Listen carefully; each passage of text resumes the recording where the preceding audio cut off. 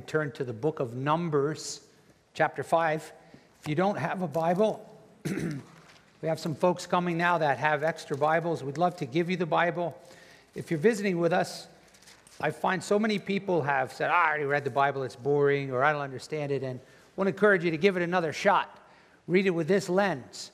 The Bible's not a book to tell you how to be good to get to heaven. It tells a great story of how God came to rescue sinners through faith in the Lord Jesus, who died and rose again. So all of the Bible is profitable. All of the Bible is truth. And one of the things that we learn how to do is to read the Bible and interpret it.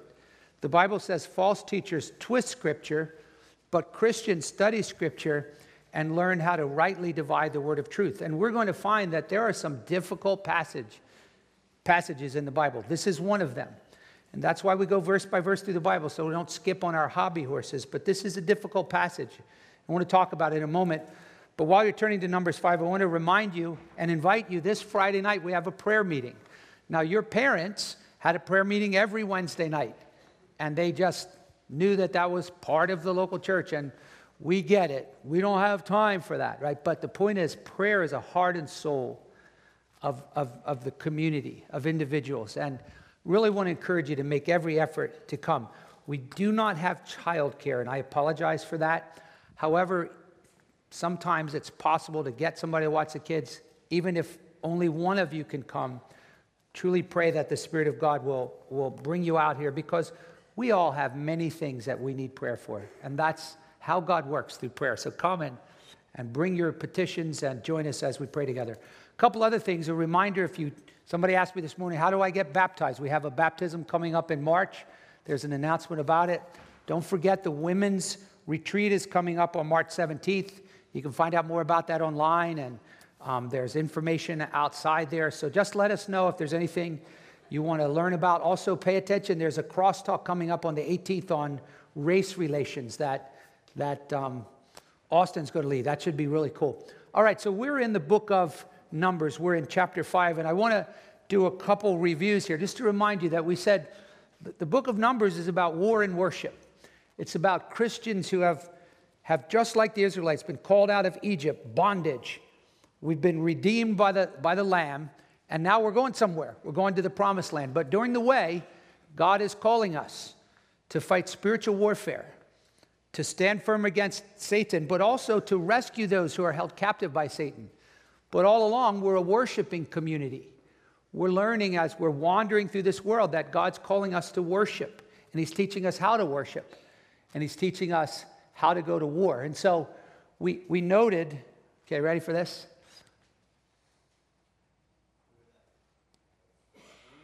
See?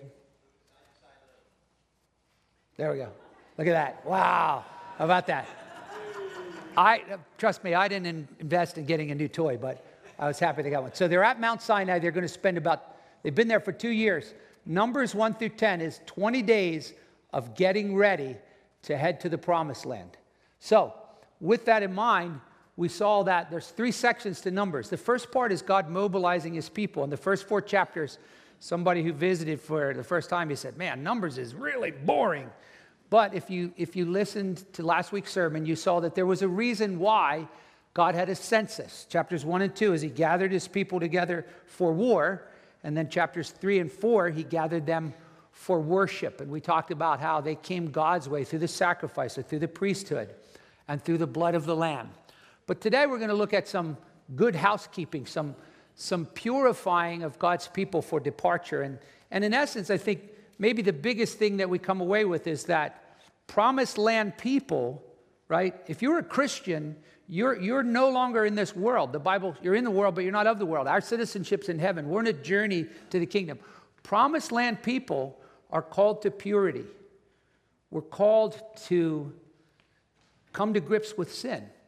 And so this particular section, chapters 5 and 6, today we're going to look at chapter 5, and I'll be the first one to say it's a really difficult passage. If I was picking, I would have skipped this chapter because it's difficult. It raises a difficult question. It doesn't seem fair to women, but we're going to look at it. We're going to find there were 3 things in chapter 5 that God was asking His people to do. Number 1, remove the presence of sin. Number 2, restore people who practice sin. And then third, there was this very odd ritual for people suspected of sin. So let's pray, and then we'll start reading. Lord, as we read your word, may the Holy Spirit help us to learn how to interpret the Bible. It's so cool to see more and more people picking up their Bibles, learning from God's word, learning that man shall not live by bread alone. And I do pray, Father, that you will raise up an army of believers, moms and dads, boys and girls, who want to learn God's word, who want to learn how to believe it, how to teach it, how to interpret it, how to apply it to life. And may your word, as the Bible says, run rapidly and be glorified. May you transform our community as the word of the gospel goes forth. In Jesus' name we pray. Amen. So let's begin with verses 1 through 4. I want to remind you real quick, if you really want to learn to study the Bible, you've never had training in that, Pastor John's offering an awesome course coming up in February, Mining God's Word. There's already over 50 people signed up. It's not too late to be a part of that. But the first thing God says in verses 1 through 4 is, let's deal with the presence of sin. But he does it in a ceremonial way, which we would find very odd. Then the Lord spoke to Moses, saying, command the sons of Israel that they send away from the camp every leper and everyone having a discharge and everyone who is unclean because of a dead person. You shall send away both male and female. You shall send them outside the camp so that they will not defile their camp where I, God, dwell in their midst. And you're like, okay, that's just weird, okay? One of the things we need to remember is that this was a period of time in which God had instituted this new covenant with the Israelites. It was called the Law of Moses. And there were some things that were meant to be symbolic, okay? There's nothing sinful in and of itself about a dead person or a discharge or about leprosy.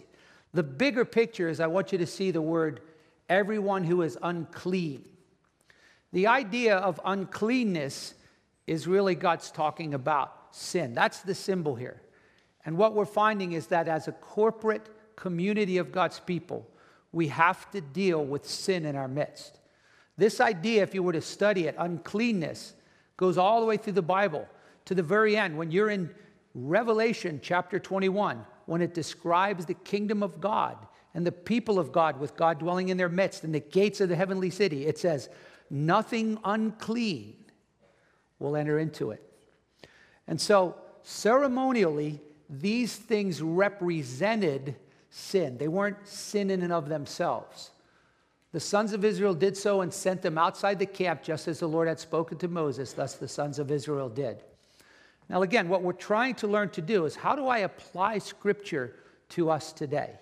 So the big picture I want you to think about here is that not just back then were Promised Land people called to deal with sin corporately, but even today, God is asking us as a church to corporately deal with the presence of sin.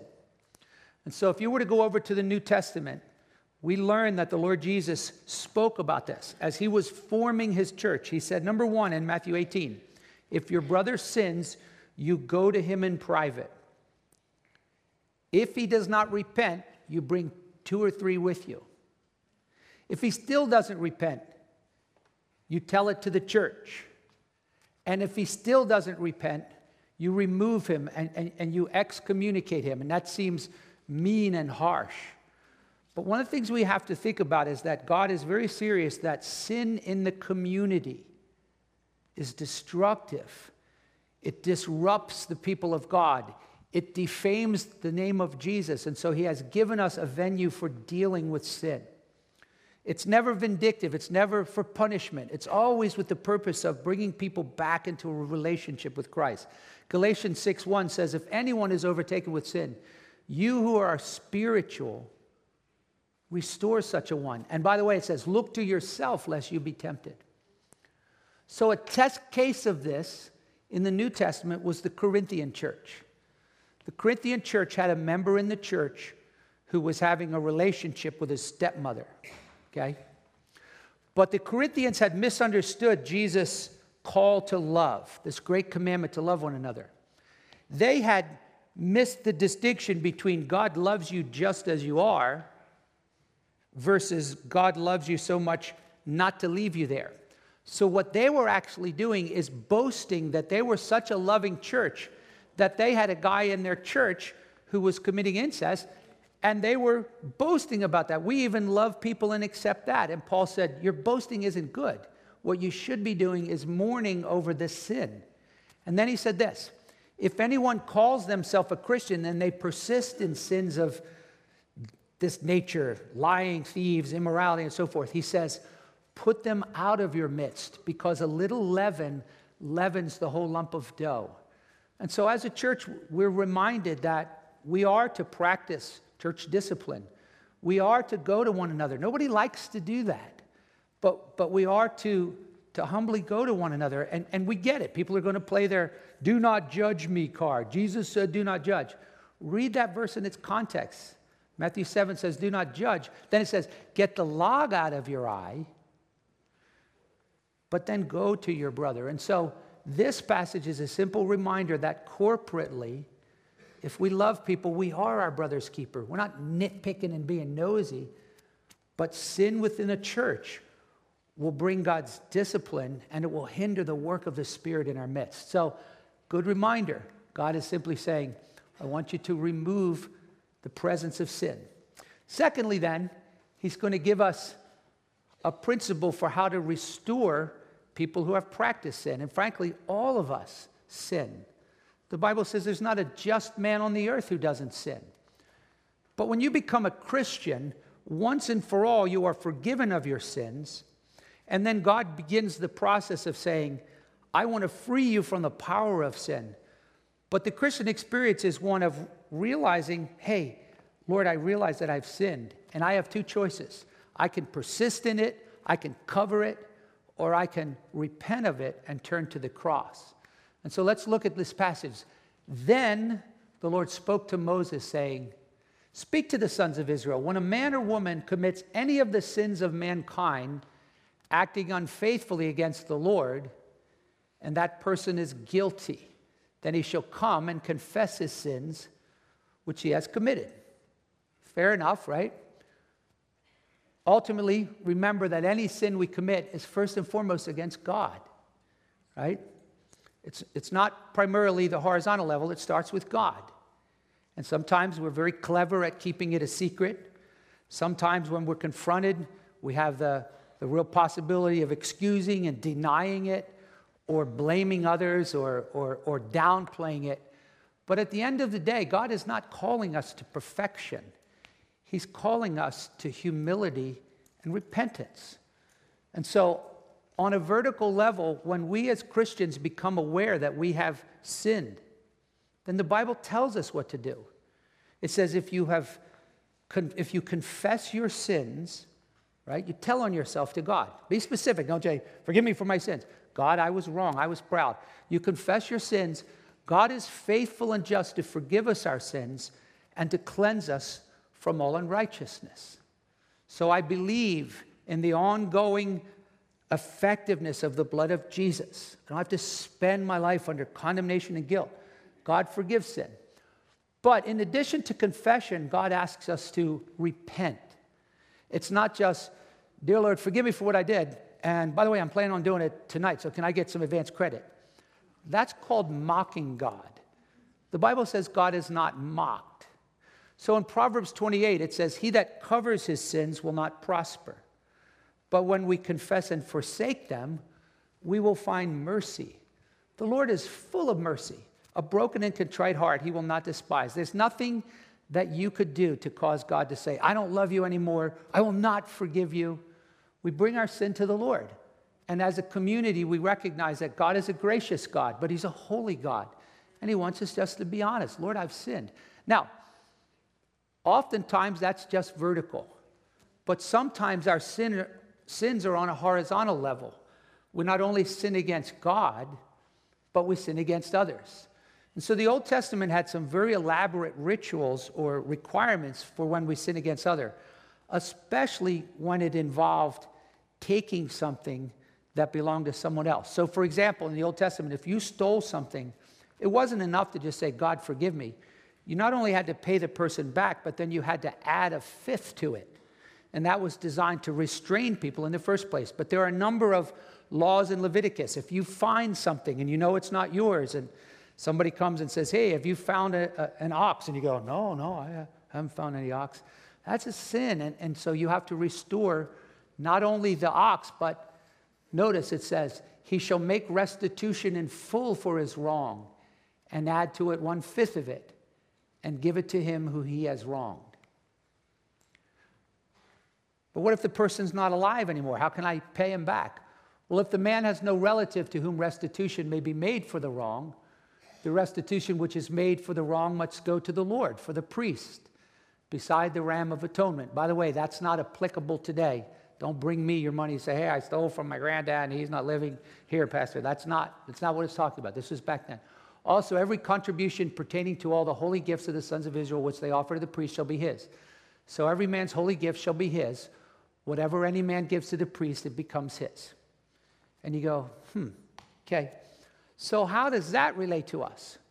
Well, what does it look like as a Christian when we sin against someone else? Thankfully, Jesus spoke about this.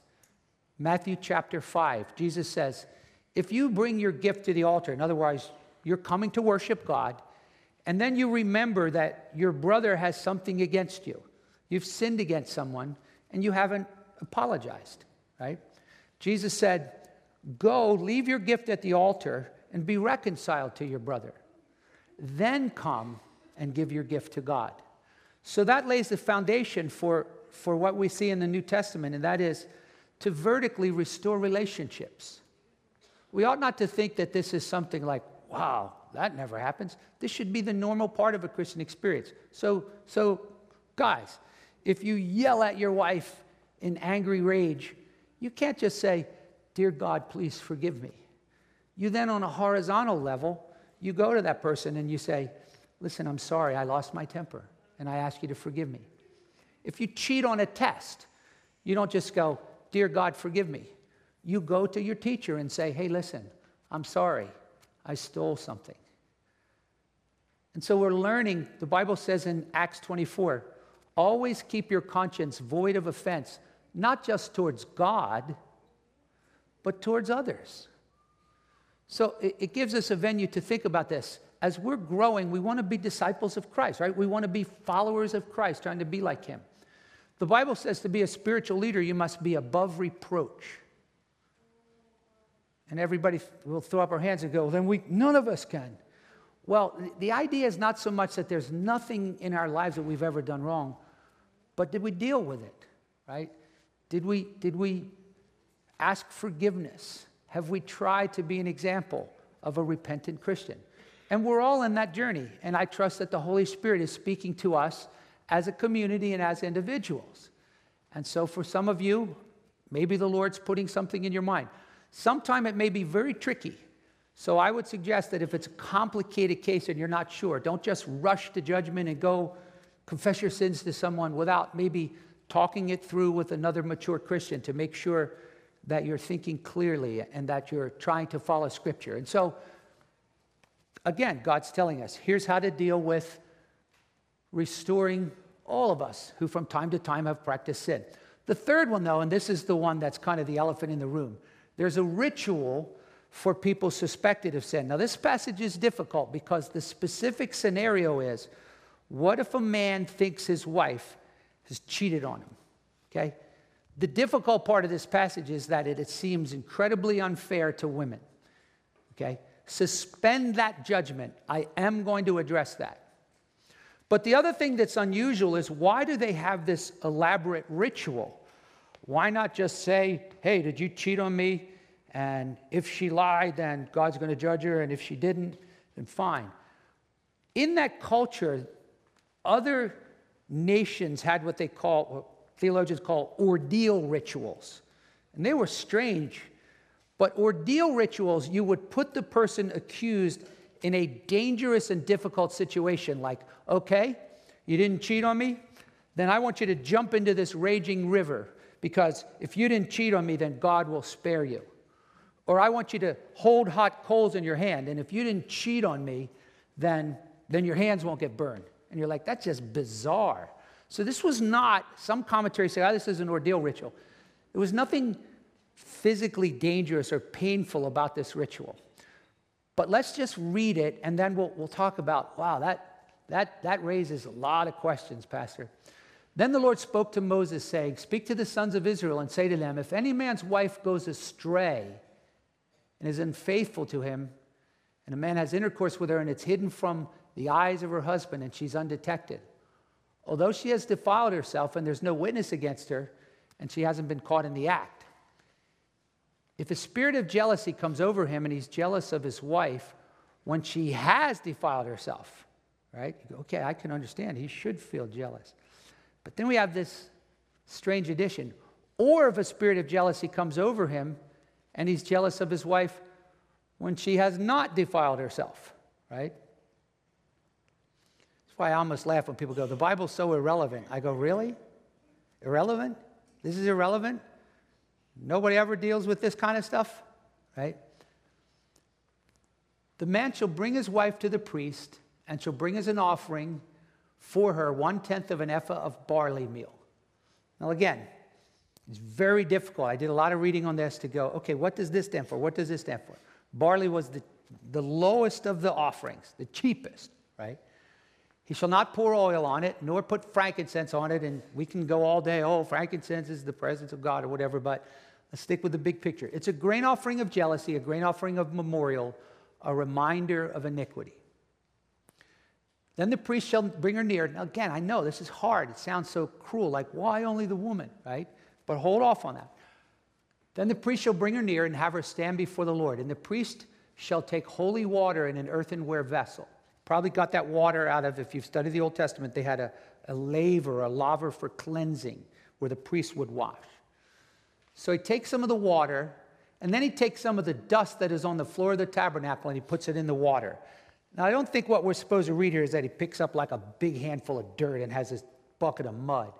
But that symbolically, most of the commentaries, and I think they're right, are sensing that in the very presence of God, the dust would symbolize his very presence.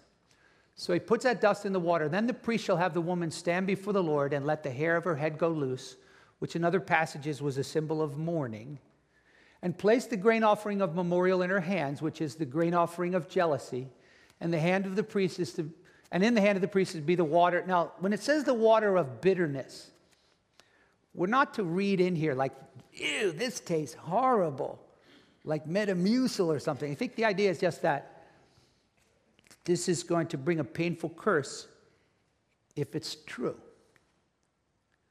And the priest shall have her take an oath and shall say to the woman, if no man is lain with you, and if you've not gone astray into uncleanness, being under the authority of your husband, be immune to this water of bitterness that brings a curse. If you, however, have gone astray, being under the authority of your husband, and if you have defiled yourself, and a man other than your husband has had intercourse with you, then the priest shall have the woman swear with the oath of the curse. And the priest shall say to the woman, the Lord make you a curse and an oath among your people by the Lord's making. Now you're going, wow, who would be so brazen if they were unfaithful to go, yeah, I swear God can do whatever he wants to me because I didn't do it. You would think, wow, this would probably evoke a confession before we got this far along. Again, there's other things I'll deal with. Notice the consequences. It says, the Lord make your thigh waste away and your abdomen swell. I haven't found anybody that says, this definitely means this. We don't know for sure. A number of people suggested that the wife is probably already pregnant here, and so it's some form of a miscarriage or some form of a curse on her reproductive organs, because we're going to later read that if you haven't done this, you can have children, implying if you have been found guilty and you lie under oath, that you will no longer be able to have children. Now, that does not mean that people who can't have children, God's mad at them. Okay, but we have to read that in the context and in the culture of the time, which in that time, to not have children, as painful as it is today, was even more painful for a variety of societal reasons. But then it says this water that brings a curse shall go into your stomach and make your abdomen swell, your thigh waste away. And if a woman says the words amen and amen, just means she's saying, hey, I agree. Amen means let it be. Okay, so maybe some of you are like, those weird people, when When someone's preaching, they go, amen. Why do they say that? That's biblical. In the New Testament, it says when someone gives thanks to God, you could say amen. You're just saying, yes, I agree. So please don't do this. If I go, now for my last point, don't go, amen. Because you're going, yeah, I agree. You should get done, okay? But it's not unbiblical, and I'm not expecting everybody to shout and holler amen. But we understand amen means, yeah, I agree. Yes, that's the truth. Let it be, Lord. So the priest shall then write these curses on a scroll. And again, it's symbolic. He shall wash them off in the water of bitterness, and then he shall make the woman drink the water of bitterness that brings a curse, so that the water which brings a curse will go into her and cause bitterness. And the priest shall take the grain offering from the woman's hand, wave the grain offering before the Lord, and bring it to the altar. And the priest shall take a handful of grain, offering as a memorial offering, and offering up and smoke on the altar. And afterward, he shall make the woman drink the water, and when he's made her drink the water, it'll come about if she's defiled herself, that the water which brings a curse shall go into her and cause bitterness, her abdomen will swell, her thigh will waste away, and the woman will become a curse among her people. But if the woman has not defiled herself and is clean, she will be free and conceive children. This is the law of jealousy. And we're going, wow. Can we just kind of like skip over that? Being under the authority of her husband, if a woman goes astray and defiles herself, or when a spirit of jealousy comes over a man and he is jealous of his wife, he'll then make the woman stand before the Lord. The priest shall apply this to her, and the man shall be free from guilt, but the woman shall bear her guilt. Okay, let's deal with the first elephant in the room. I mean, this is the big question. Why? Why is this passage seeming to be only applied to women? All right, let's not dodge that. So, as I did reading on this, I found two things that I found very helpful. Number one, first, never thought about this, but this actually provided protection for women. One of the ladies in the first service said, it was kind of like an Old Testament PFA. It was protection. You go, what do you mean protection? Well, listen to some of the commentaries, what they said. These provisions ensures that a woman found to be innocent would be preserved from stoning by a mob. Another guy said this law was introduced to stop the ill treatment of women who were even suspected and not necessarily guilty of sleeping around. How many relationships do you know of which have been broken apart through inappropriate jealousy? You're like, wow, I never thought about that. And as I thought further, I thought at that time, I would have suspected that a jealous husband would have been far more dangerous to a woman in most cases than a jealous wife being physically dangerous to a man. Not to say that that's not possible for a wife to be dangerous. Listen to this quote. This law was given to deter wives from adultery, but also to secure wives against the rage of a hard-hearted husband who otherwise might, upon mere suspicion, destroy her or put her away. Like, wow. In fact, think about in the home, and the guy goes, I know you did. She goes, I didn't. Listen to this quote. The falsely suspected party, if the woman didn't do it, could call the jealous party to put up or shut up, receiving divine vindication through this right and being delivered from any stain on her character. For anyone who's been falsely accused, the benefit of such a right would be immediately apparent. In such a manner, it served both parties by providing a way to destroy or avoid the destructive cycles of jealousy. But I think there's a second possible reason here why, even though it seems unfair, there's another dimension that I found in reading, and that is the preservation of the family line and the inheritance. Okay? Sin is sin. God doesn't consider women's sin to be worse than man. But remember, in this culture, the passing on of seed and of inheritance and the legitimacy of firstborn sons and the tribal significance was very big in that culture. So one commentator said this: the unfaithfulness of the wife was a greater threat to the order of the family than that of a husband, because it threw the legitimacy of the children into question. And so this law of jealousy was a petition for divine judgment that would bring matters to a head in a situation where continued unresolved suspicion, is this really my kid, could be destructive. It would also ensure that children were granted security that comes from a clearly defined status. Imagine some jealous guy going, that ain't my kid because he doesn't look like me. And so he doesn't take care of him. And then one commentator said this: the law was in place to prevent a man from being suspicious that some of his children were not his. Heirs to a family inheritance, the firstborn were a very integral part of ancient Near Eastern culture. And likewise, the concept of clans and tribes were important. Hence, knowing that the children of the wife were genetically the father's was very important. So, for some of you may go, that's not enough, I'm not satisfied. And I want to just be honest here. There are some passages in the Bible that are difficult. In Romans chapter 9, when Paul speaks of God's sovereign grace and election, he says, you might think, well, why does God find fault? But who are you, a man, to answer back to God? So there are times that you'll come across things in Scripture that you're going, I'm not sure I would have done it that way. And God goes, exactly. Because as the heavens are higher than the earth, so are my ways higher than your ways. So someone said it this way. They said, when you can't see God's hand, can you trust his heart? Like, this isn't my favorite passage to preach on. I would like to have gone, let's move to number 6. But I want to encourage you to remember this, that Jesus is a good God. He loves you. He loves people. And there will be times when you will experience a difficulty or a passage that you might go, I don't like that. And Jesus knows us. In John chapter 6, when he was talking about eating his flesh and drinking his blood, the Bible says that many people said, this is too hard. I don't get that, and I'm not following you anymore. And there are people who will say, I don't like the Bible, and I'm not going to follow Jesus anymore. Please, don't do that. You know what Peter did when Jesus had that happen and people were going, I'm not following him anymore? He looked over at Peter. He said, Peter, are you leaving too? And you know what Peter said? He said, Lord Jesus, where else can I go? You have the words of life. And so I urge you, cling to Jesus. If you haven't come to Jesus, he's your only answer. He's your only hope. And there may be some things that we'll have to wait till we get to heaven.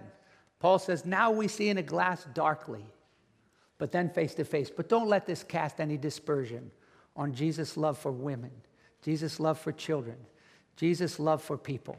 I assure you that Jesus Christ loved you enough that he gave himself on the cross.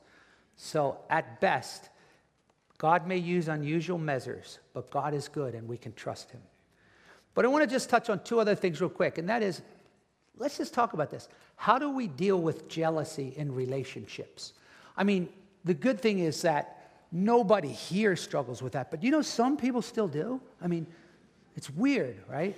In fact, you'll often hear me say, hey, the church is a hospital. A former church where I pastored, after saying that for a while and encouraging repentance and people growing, the elder said to me, why is there so much sin in our church now? I'm like, no. The same stuff was going on, but the Bible unearths it and then allows people a place to find mercy and forgiveness through Christ. And so let's face it, some couples struggle with jealousy and the destructive force of unchecked jealousy within marriage. Man, that's tough. I like what one person said. Often our spouse knows if we've given our bodies or our hearts to another, no matter how desperately we try to hide it. But other times, I think this is important, jealousy is just plain off the wall and needs to be dealt with. Okay? Some people, think of your shaping influences, right? Things in your past have shaped you. They're not excuses, but they have shaped you to have a tendency, perhaps, to have inappropriate jealousy, over-the-top jealousy, right? And unfair jealousy. Bring that to the light. God understands. Don't try to excuse it. Don't oppress your spouse. Don't just stuff it. Bring it and talk and find that the gospel brings healing. God doesn't want couples to live in an ongoing state of jealousy. The Bible says in 1 Corinthians 13, love is not jealous. Love believes all things. Love endures all things. And so if you suspect that your spouse has been unfaithful, if you have some real solid evidence that makes you suspicious, bring it out. And if they're over the top in a rage going, don't read my text, and don't you dare look at my mail, and they call themselves a man or a woman of God, and they're, really difficult, then sometimes you need to bring in an outside party. But at the same time, can we, by grace, learn to deal with our own insecurities and try to express charity and trust? And I hope that for many of you, this will evoke positive conversations and helpful conversations revolving around the truths of God's word and the gospel. This ceremony was meant to resolve things. Either the husband was right or he was wrong. Thankfully, it was a way to settle it. But one guy said this. I thought this is kind of cool. By the way, some of those comments were written by women, right? One guy said this: at least this ceremony made the entire community aware of the evil of adultery and the seriousness of trying to hide it. But I want to just touch on one more thing that kind of struck me, because sometimes it does seem like God takes sexual sin so seriously. Why does he do that? Why does God say, when people fornicate and commit adultery, that brings my wrath, that brings my judgment? Is sex bad? No. God created it as a wonderful gift for marriage. It's not just for reproduction. It's not the nasty. But listen to this really opened my eyes as I read on this particular thing. This person said this: coming from a culture that we come from, which is rampantly materialistic, and when it comes to sexuality, people find it difficult to understand why consensual acts between two adults who love each other should be treated as worthy of death in the Old Testament. Come on, man. They just love each other.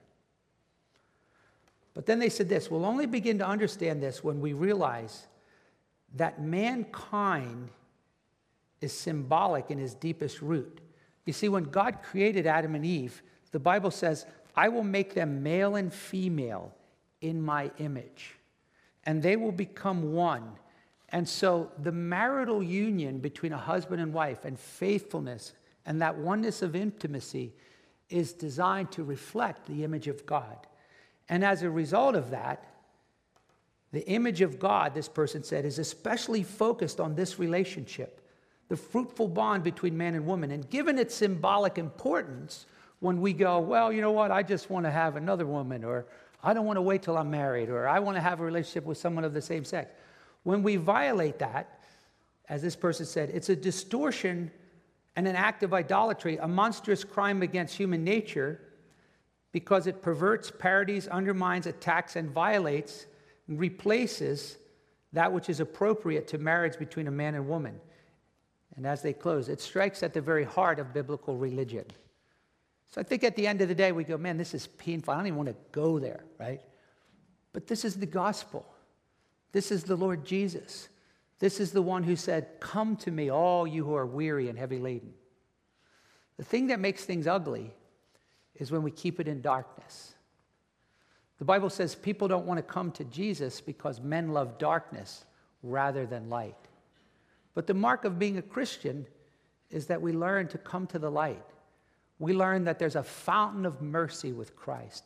We learn that we don't have to spend our lives in guilt, shame, insecurity, fear, bondage, oppression. And I want to suggest that if some of you men are oppressing your wives with cruel and harsh and unjust jealousy, that you need to repent of that. You need to get help from that. And if, ladies, you're a victim of that, and your husband is domineering you, then if he refuses to repent, if he calls himself a believer, let's try to deal with this as a community. But ultimately, even though this passage may at first cause us angst, I hope at the end of the day you'll go, man, God is good. He cares about us. Jesus loves us. Jesus forgives us. There's no Humpty Dumptys in the gospel. Jesus can take us in our brokenness and put us back together again. Amen? So let's end at the foot of the cross.